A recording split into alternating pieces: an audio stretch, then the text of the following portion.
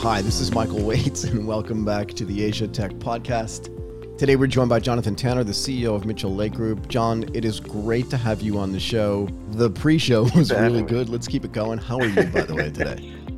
Yeah, I'm very well, thank you very much. Got so much to talk about and so many things to say. It's easy to get into rabbit holes, but it is. We almost did. Yeah, we did. But it's a good sign. Yeah, let's do this. Let's do this first for the listeners, just so they know who you are. Let's get a little bit of your background for some context, and then we can jump into some other stuff. Yeah, sure. As you said, I run MitchelLake Group. It's a company we founded in Australia. I had a co-founder at that time, 21 years ago this year. So we've been around for a while. We grew into Melbourne, then San Francisco with clients. Then we grew into Singapore, then London. We sort of, we're intentionally distributed. We've had our ups and downs around different economic challenges in the world and geopolitical challenges, and like everyone else. So, but we've always worked with ventures and startups, and I guess around the innovation sector. So very much around technology and new technology. So why? I mean, 21 years ago, if you had said you were working with startups, people would have just asked you what that was. Like, why did you do that? What was the thing there? Yeah, it was interesting. Well, we were sort of pulled into it via another firm we were working for at the time in Australia, which was really one of the earliest firm around internet technology talent. Now, that firm rode the boom and the bust cycle pretty hard, and they were a great bunch of people. But we like to say that we were sort of forged in the created in the boom, but forged in the bust. Is one of the sort of lines we use. But it's like, we learnt the good and the bad of startups and ventures and new things and technology coming to market too quickly. And it's actually reminiscent of what I think we're seeing with blockchain and crypto and Web3 at the moment. It's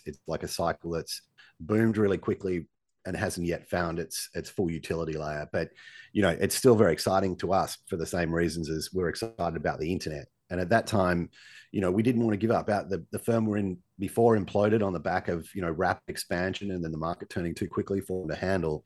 Fade and I, my old co-founder, we were in a situation where we just thought, we can go join a big firm and suck it up, but this cycle is probably not going to be good for a while, or we can stride out on our own. So we did. There's so much to unpack here too. Like, I want to talk about this first. Created in the boom, but forged in the bust. I was going over this with somebody earlier today, actually, and I want to give you my example of this.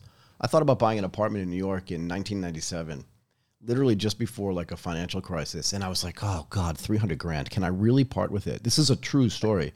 That apartment's probably worth 10 million bucks now. I did not buy it. I like talking about what I didn't do. But can you talk about how important it is to build stuff through hard times? Because we're going through one. We went through one the last couple of years as well. It's so much harder, but you come out in a different way, right?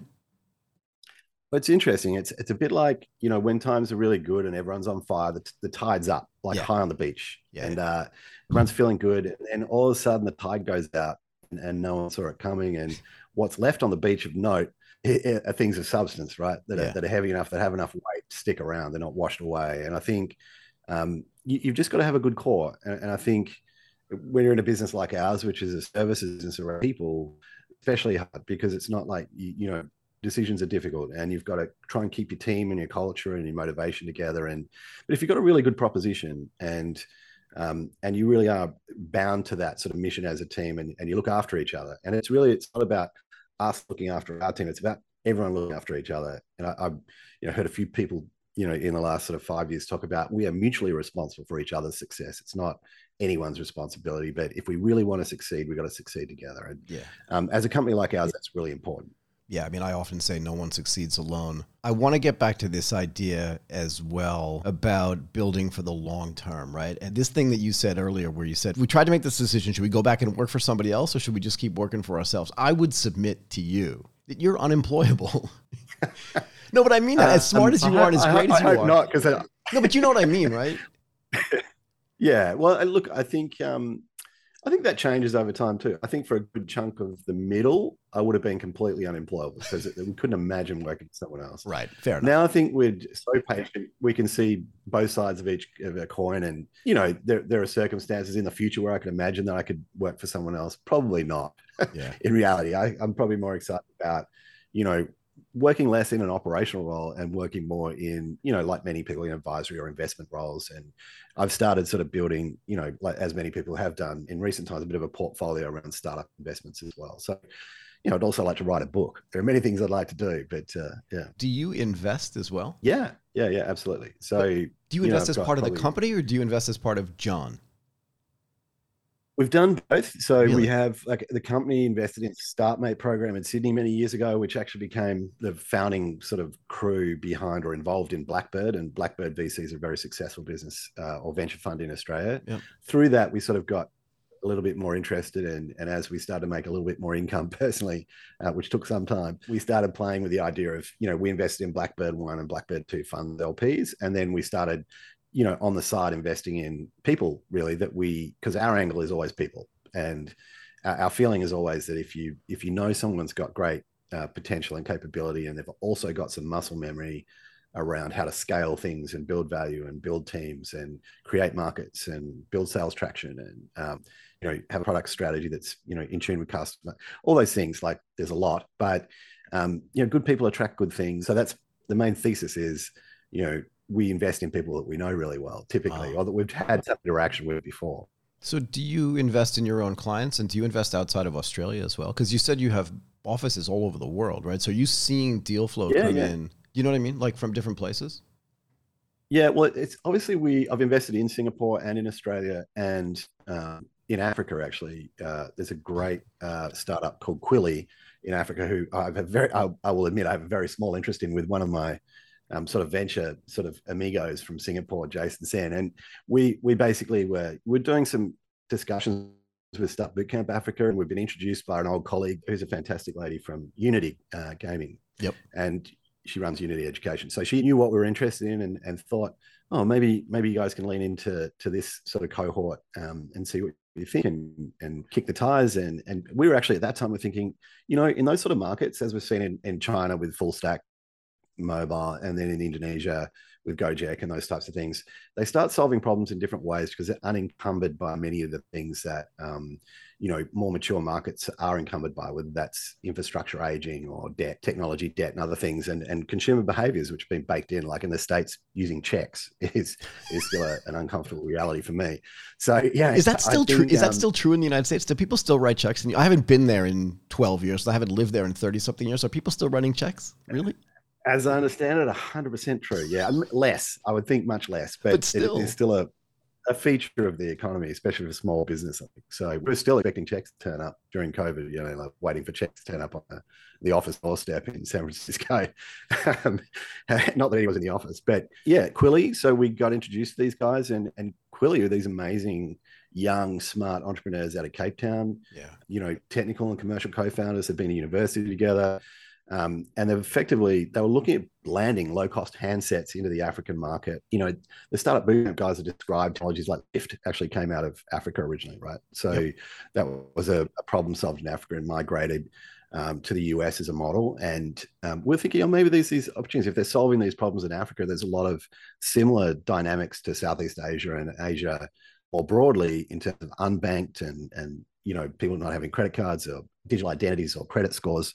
Maybe there's something there. And we met these guys who are amazing about landing low-cost handsets into that market for like $30 smartphones, right? And they realized that because people didn't have digital identities, they needed to sort of almost model that into their own operating system for the phone so that it actually helped them create an email, because they couldn't sign up to many of the things that they wanted to access, like social media and e-commerce and things. So they did that piece, and then they got a run of these handsets into the market, and they sold like in a couple of hours like a few hundred. Then they did I think 1,000, and then they're such smart guys. They actually started looking at the data and the feedback that was coming from the use, and they realized it wasn't consumer use, it was an agent per village, like per community, was doing things on behalf of other people. And then all of a sudden it just spiraled and they've raised again and they're doing great. But just a long way of telling you that we also do things in Africa very occasionally, but we're not geographically bound. But do you see this in your own business as well? This idea that like you start with this thing, we want to do this one thing, we want to be in this business, but as you're in business, you think, wait a second, because at the core, right, every business has their own operating system and you have to add things into it. This was the perfect metaphor, I think, for what you were just talking about, right? They wanted to bring smart, cheap handphones in, but then they realized that people couldn't sign up for stuff, so they have to build that into the operating system. And then they have all these little learnings along the way so that the original business that they were trying to do is very different than the business that they're doing today. Do you see the same thing in MitchelLake as well? Yeah. Oh, look, it's about the pivot. Sometimes it's about an insight. And for us, I think we grew too wide and too broadly in our service model, up to about 2000. We started as a reasonably high-end tech contingent firm, which is you get paid on success. And then we started doing more executive work, and we started doing retained executive work. We had an executive practice. And then we also saw this opportunity to sort of provide talent services embedded in startups in San Francisco, as it turns out, because we went there with a client that we'd worked with for years in Australia, and they were sold to MSN, or 9MSN it's called in Australia. Great guys, and we still work with some of them in different firms. This is 20 years ago, but wait, who was those that? guys then they were called Fifth Finger, and they were like one of the early mobile SMS solutions companies that were building sort of a platform, and they had a platform where they could enable SMS competitions for marketing, for example, like on-pack promotions and some very famous ones in Australia. Interestingly, when they got to the States, SMS wasn't a big thing not at all. at that time. So it was like, because there were disintermediation between telcos at that time around messaging and all sorts of weird things that were dynamics of that market. But when they got there, they were doing on-pack promotion, like McDonald's would have like on-pack promotion on where you'd log into an email and join a contest, for example. In Australia, it was just you'd see it and you'd just hit the number on the SMS and you'd lodge your application. So they were able to do tens of millions of applications within Australia. It's hardly that many people there, it's 20, 30 million people at the time between the two. But they did really well with like different sort of brand campaigns and cross-brand campaigns. They went to the States, but the numbers of being deployed were enormous in the States in terms of on-pack, but they didn't have the solution. So they did well. They sort of facilitated that. We went with them, and they raised capital again to launch into the States. We placed everyone in that business just about. They were sold to Merkel eventually, but great guys, still entrepreneurs, still doing amazing things around the market as leaders and investors themselves. So what does embedded services mean for a talent business? Do you know what I mean? I'm just trying to figure out like what else that would be, because I think what a lot of people think about headhunters, which I hate this term, right? But that's what other people are going to understand.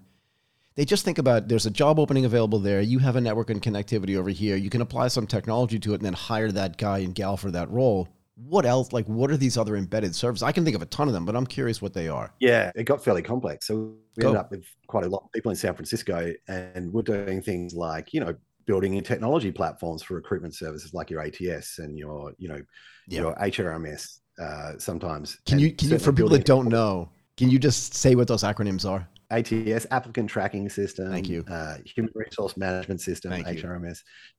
Those sorts of things, much like a CRM, but just for talent, more or less. And then, dude, ATS are really complex, right? Because there's so many moving pieces, so many moving parts, so many emails going back and forth, so many messages, some stuff happening in text and in chat, like just accumulating all that stuff together and building it and making it reasonable is cool. Yeah.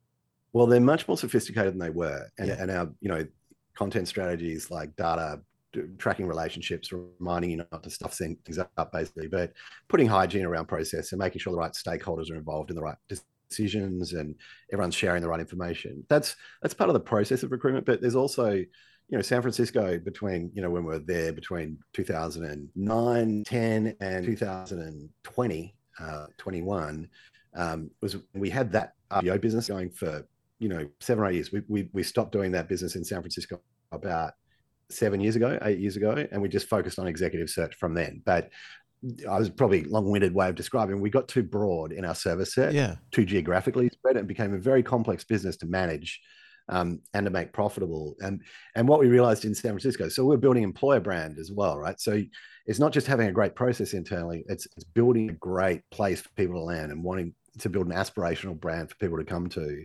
And when you're dealing with startups, they don't have a brand yet. No. Even if they're really well funded, they might have, Sequoia or Excel or Andreessen or Greylock or someone backing them in, which they borrow their brand halo once that funding's made, right? But they've still got to fight against, even 10 years ago, there was something like 16,000 post-Series A funded companies just in the Bay Area. There's probably like triple that now. So it's sort of, it got really crazy. And then at the top of the market, you'd have companies like Facebook and Uber, who are really hyper growth at the time, who are trading blows with Google, and the packages were crazy. And they'd just turn around. Airbnb were also busy then, and they'd turn around and say, oh, we need 2,000 engineers in the Bay Area next year, and we'd go, well, we probably can't help you with that, but we could take a piece of that.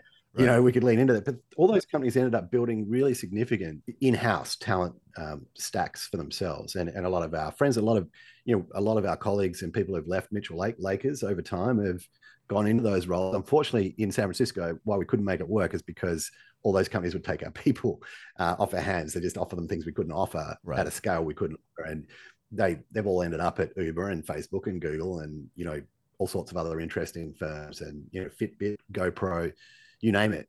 They're alumni of ours there, but they're all great people. And some of those times they've brought us in as well.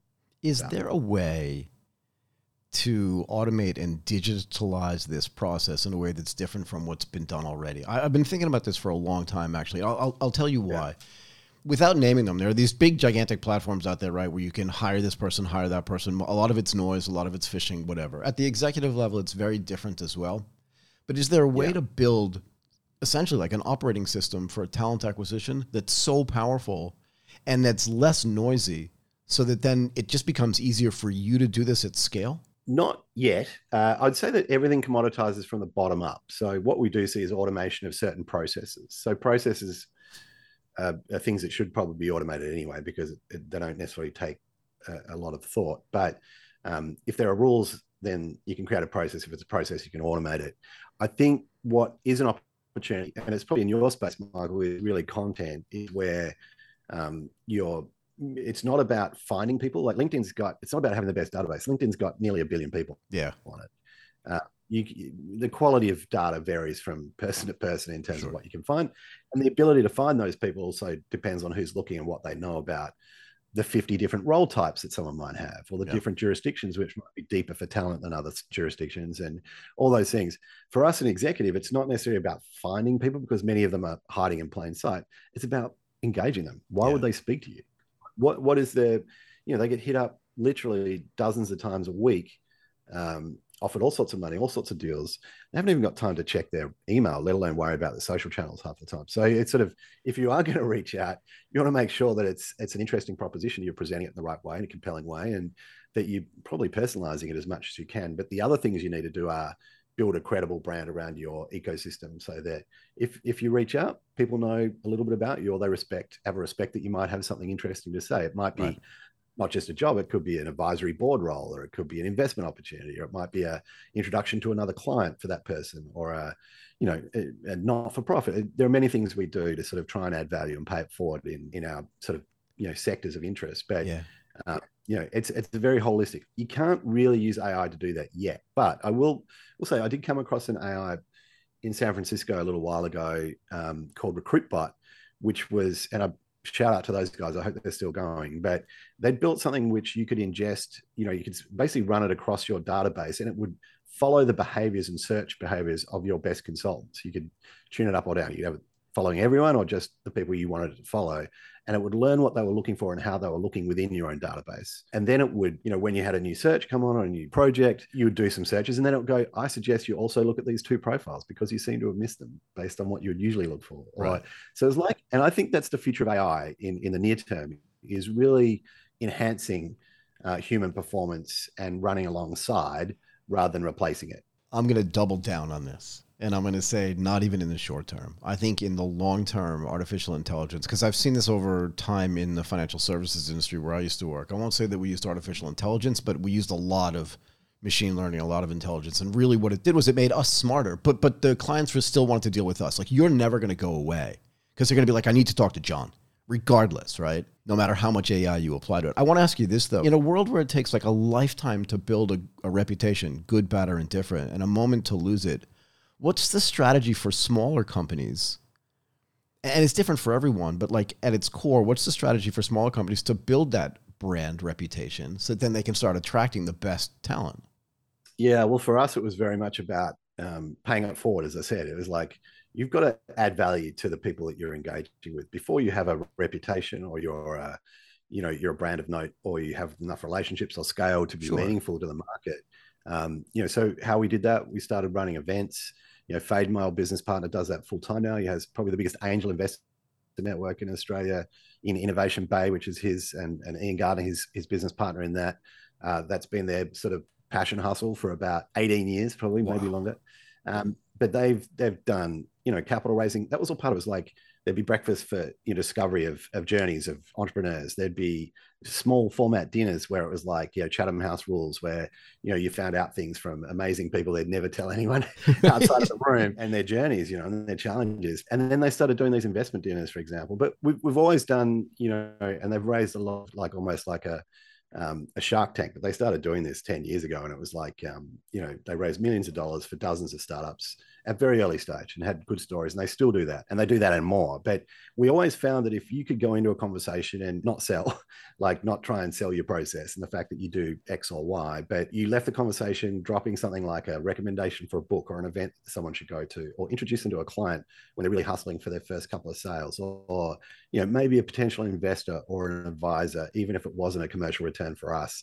We had to invest a lot of time doing that. And I feel in services, we've probably invested a good 15, 20 years to get to the point where we had a sustainable brand in a small ecosystem. It's not, we're not a big brand that's well known outside of our core networks and circles, but we're endeavoring to tell more of the story, obviously. And this is obviously a platform that, is super for that. And I think content and content strategies now at the front of businesses. So it's great that you do all these wonderful things for the ecosystem, but who else knows, right? So, it's sort of how do you amplify that reputation is probably the next step. So how do you do that? I mean, because that's what I do, right? I mean, that's the basis of everything that I've thought about. And the reason why I asked you earlier about, how do you progress? What was your original idea and what is the existing idea? It's because so many of these things are relevant for me. If you sat me down 5 years ago and said, okay, you're going to build this thing, what is it going to be? If I told you back then and what I'm doing today, they're not unrelated. They may rhyme with each other or kind of resemble each other, but it's not the same thing at all. But I do believe that this idea of storytelling is super, super important. I actually think that storytelling has been at the core of our whole proposition from day dot. And it's really important now more than ever. But the reality is our job is to tell the stories of companies that don't yet have brands because they're startups or ventures, or to a market. We then need to tell that candidate story back to the brand, and we need to tell our story, both of them, and demonstrate why we're relevant to help them. So storytelling's key, but I think now more than ever, and I think when we talked to a couple of weeks ago, I said I fully believe that marketing is the new sales. I don't think that people want to be directly pestered by things. No way. In terms of calls or emails or contacts. In a cold sense, I think what they want to do is discover things at the right time for the right reasons, right? Like, and for companies, that's about, okay, understand who you serve and then be relevant, be present, be top of mind, especially during these times. And I think coming back to that sort of conversation around what do you do during tough times? So economic crisis, COVID crisis, geopolitical crisis, whatever it might be that's tightening the market and putting pressure on your business. Or maybe you just have some customers that have gone bust and you're too narrow in that market. Fundamentally, you've got to stay relevant, I've almost lost my train of thought there, but you've got to be in a mode where you can recover that energy and engagement with the market. And it's sort of like, it'll come to me in a sec. We might have to move on. No, it's okay. It's okay. Because I want to jump in here because I completely believe in this. I like to say, like, I'm terrible at sales. Like, I really am. When I was at Morgan Stanley and Goldman Sachs, I hated getting on the phone and selling something to somebody. I wanted them to believe in the product, but if I didn't believe in it completely, it was hard for me to convince them to do it, right? In other words, if it's hard to explain though, right? Like, if I don't like this pasta, I'm never going to take you to that restaurant because I don't want you to eat it as well and just go, why would he serve me this thing, right? Which could go so wrong. But I believe, and you said this, like, marketing is the new sales, but not selling, I think, is also the new sales. And I think that if marketing is the new sales, and I think conversations is the new marketing, right? And then remember your train of thought, because I'm sure, because I know this has happened to me even 10 years ago or 15 years ago when I'm sitting at my desk at Morgan Stanley and I hear somebody go, God, I just stayed at the Amandari in Bali. That place was amazing. It's all I heard. I don't know how to spell Aman. I don't know how to spell Dari, but I know I went back to my desk and looked it up and I was like, that's where I'm going on vacation. Do you know what I mean? Oh, So yeah. I think that's how that Completely. You happens. want That's those what I'm trying to nuggets. replicate. Sorry, go ahead. Yeah, no, and I just wanted to close the thought that I was trying to find before it escaped my, you know, Nope. cold addled brain. What I was saying is you got to be top of mind, especially during these tough times. Yeah. I actually think that now is the time when you're going through COVID or other things, and these swings and roundabouts of the cycle and your business is under pressure. Everyone's inclined to go to their shells and go, let's bunker down, we'll cut costs, we'll do this, we'll do that. And you absolutely should be prudent and cut any costs you can that are not essential to running your business. And it's just prudent management. But at the same time, what you don't want to do is disappear from the market. So you want to be absolutely present, absolutely positive, holding it out there, even doing things like paying it forward intentionally because people are under stress. We did a bit of that during COVID. Yep. We built huge loyalty out of that, which was great for us, and I think good for the market and good for our team. But it's a real, it's counterintuitive to lean into trouble, but it's kind of what you need to do. I love it. It's counterintuitive to lean into trouble. How do you, as a team, right? Because you have to hire your own people too. You want to hire people to go out and like create connections, build the marketplace, all this stuff. How do you convince like newer staff who haven't been through multiple cycles? Like what's the story you tell without sounding like, someone's dad or granddad, that there's a long-term view here and that like the meticulous building slowly but surely over time is going to win over someone who's just trying to get like quick wins. Like the long game is more important. How do you convince somebody this? What's the story you tell them? Yeah, I tell some of the stories we've told today, like in terms of tenure, because you've got to be patient. And I think Yeah. what we learn as you get older and you work more in business, regardless of what you do, I think is you understand that being frantic and jumping or being reactive is never sustainable as a model. So you've got to be resilient, you've got to plan long term, and you've got to play the long game because there's no such thing as a quick buck that's repeatable, right? So, or even worthwhile most of the time. So, it's sort of you've got to want to do what you're doing. We always our values are curiosity has been one of our key values, and it's like if you're not curious in our business, you fall off the back of the market really fast. The market in technology and venturing and entrepreneurialism and invention and transformation changes so quickly that there's literally no point. You'll be relevant for a year or two, and then you just become a process junkie, right? Like you run a good process, that's great, but you won't create anything new or stick with the market. And I think for us, we tell those stories of companies that we've worked with for 10 or 15 years and people we've worked with for 20 years in all sorts of contexts now. Like, we've had people who've been clients and candidates, they're co-investors, we've run JVs, we've done all sorts of things with them because they're great people. And I think ultimately, the people you try and hire are people who see the world in a similar way, share values, are excited about the potential of what they can do and we can do together. And I think they love stories and we tell them the stories and hopefully that engages them. We also get very Simon Sinek. We talk about the why. We Dan Pink drive. Like there are things that are really useful tools and books and things to absorb in content. But fundamentally, you've got to be curious and mindful and you've got to partner. Have you ever had an opportunity where you think, because you have so much information, right? So many connections, so many conversations, and you're thinking there's a market gap there that somebody needs to fill. This is outside of the idea of talent acquisition and just thinking that lady, that guy, and that junior person, if we put them all together, could actually solve this problem at scale in a way that's different than what they're currently doing. Have you had a chance to just go, the three of you should work together to build this thing? Do you know what I mean? And then maybe invest in it, All the time. And actually, I've got a live example of that where we're bringing autonomous security robots from Silicon Valley into Australia. And initially we thought, maybe we just do sales for that, and we looked at drones and all these things. And we realized, there's an opportunity for transformation in the industry. So we're building this sort of trusted partner network with manpower security businesses. Again, it's not about replacing people with these robots, but it's about enhancing the security service where you're not reliant on, maybe 4 people, but maybe it's 3 people plus a robot to get all the sensor value. And at the moment, in places like Australia, because of COVID, we're about 1 million people short in many of these jobs. People don't want to either do the jobs because there's more money in mining or other things that are higher value tasks. But we did all this interesting sort of, experiments and modeling and that spiraled out of control. We brought all these amazing people together from the industry and technology, and that's now a play that we're looking to roll out more aggressively in Australia. And then potentially we're also talking to some large organizations here and then maybe back into the States as well. But it's about how can you transform an industry by bringing together the right people, the right technology and the right proposition. with a capital model. But we're early days in that, but we're excited by it. Have you met Alex Pachikov, the guy who runs Sunflower Labs, the drone business that does personal and business security? It just sounded like something you were talking about. So it's super interesting stuff super going on. Yeah. No, I haven't. I've heard of Sunflower, but Yeah. I haven't. How do you use your own content strategy, and how is it changing over time to create a place for you to be top of mind for people? I mean, you know what I do. I'm curious how you incorporate that into what you do.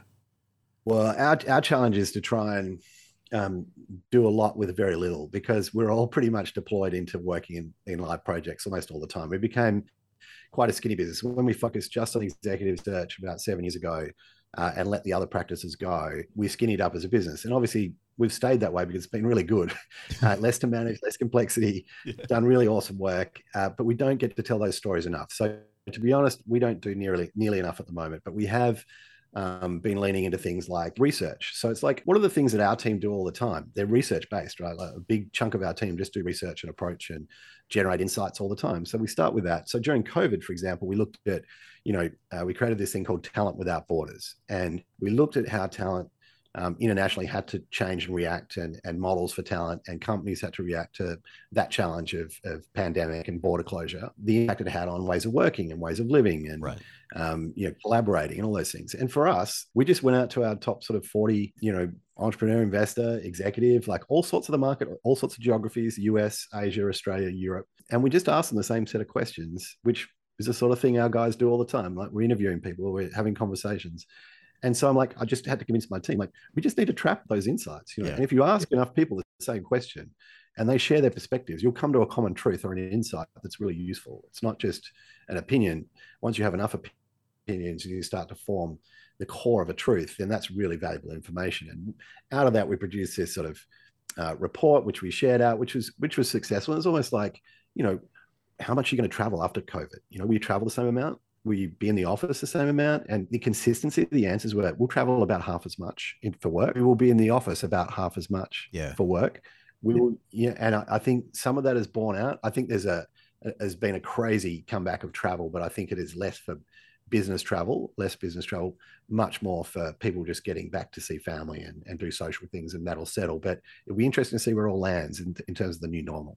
Yeah, I mean, I was on the phone with somebody yesterday who was telling me, for something that we were planning on doing with them, that non-essential travel for them is going to be driven by their carbon emission targets, and less their sort of work from home and other things like that, right? The firm itself at scale globally has said, we want to lower our carbon emissions. We've got a budget to do that. And if it's non-essential travel, we're just not going to do it. And I think that's actually quite interesting. I think that's going to change the way, again, to get back to this stuff, we tell stories. I'm super interested in this because you have the facility to do research, right?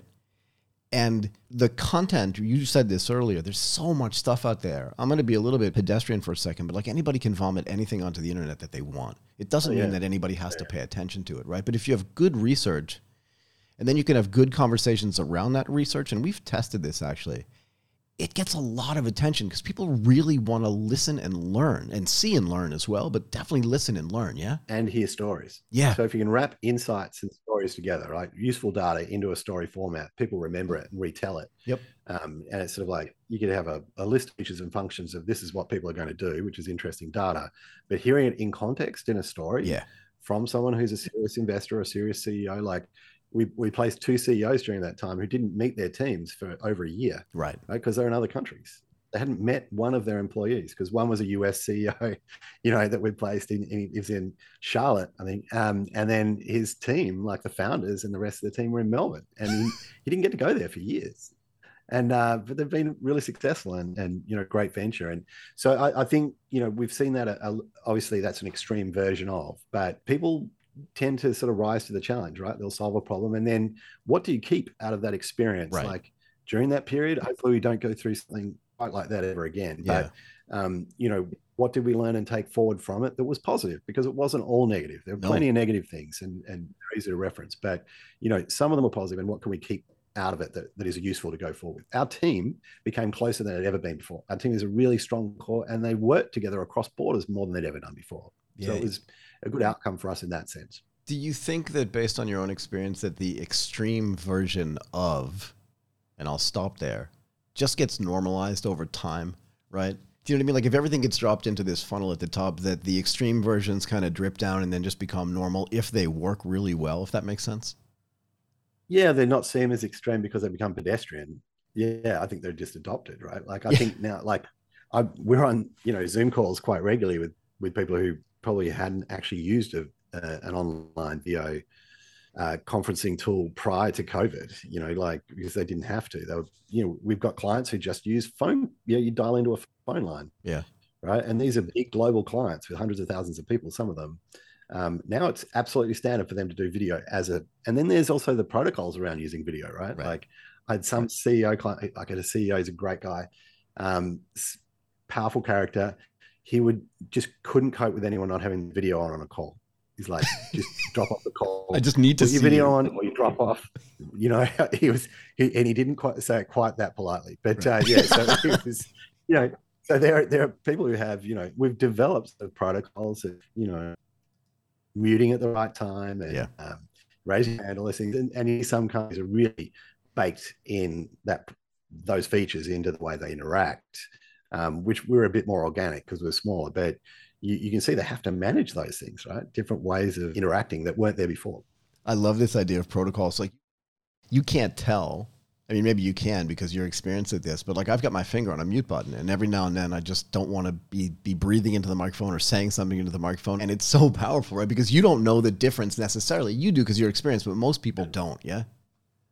Well, I would assume you might be, but that's a skill that only you would like. You got to be a professional to be doing Yeah. many of the things. Like you've got a proper headset, for example. I do have a little mic here, like a boom mic, but it's sort of that's as far as I've gone. And it's interesting. We've all gotten a little bit better at doing it, I hope, and also realize that you can also create fatigue by doing things like too much video. People would be back meetings like for 10, 12, 14 hours a day without proper breaks. And people just, because you didn't have to travel and all these things, oh yeah, Right. I can back to back that. I can back to Yeah. back that. I can do it late at night. So I think probably the other thing that we've noticed is that people worked really hard ultimately out of it was hard time to work, but you also worked hard. And we did a lot of work, really successful, and we worked some amazing people and companies, and everyone did really well. But then this year, when the market fell away from crypto, blockchain, the equities market in big tech, Yeah. there's been this year just has fatigued people in a way that I haven't seen for a while.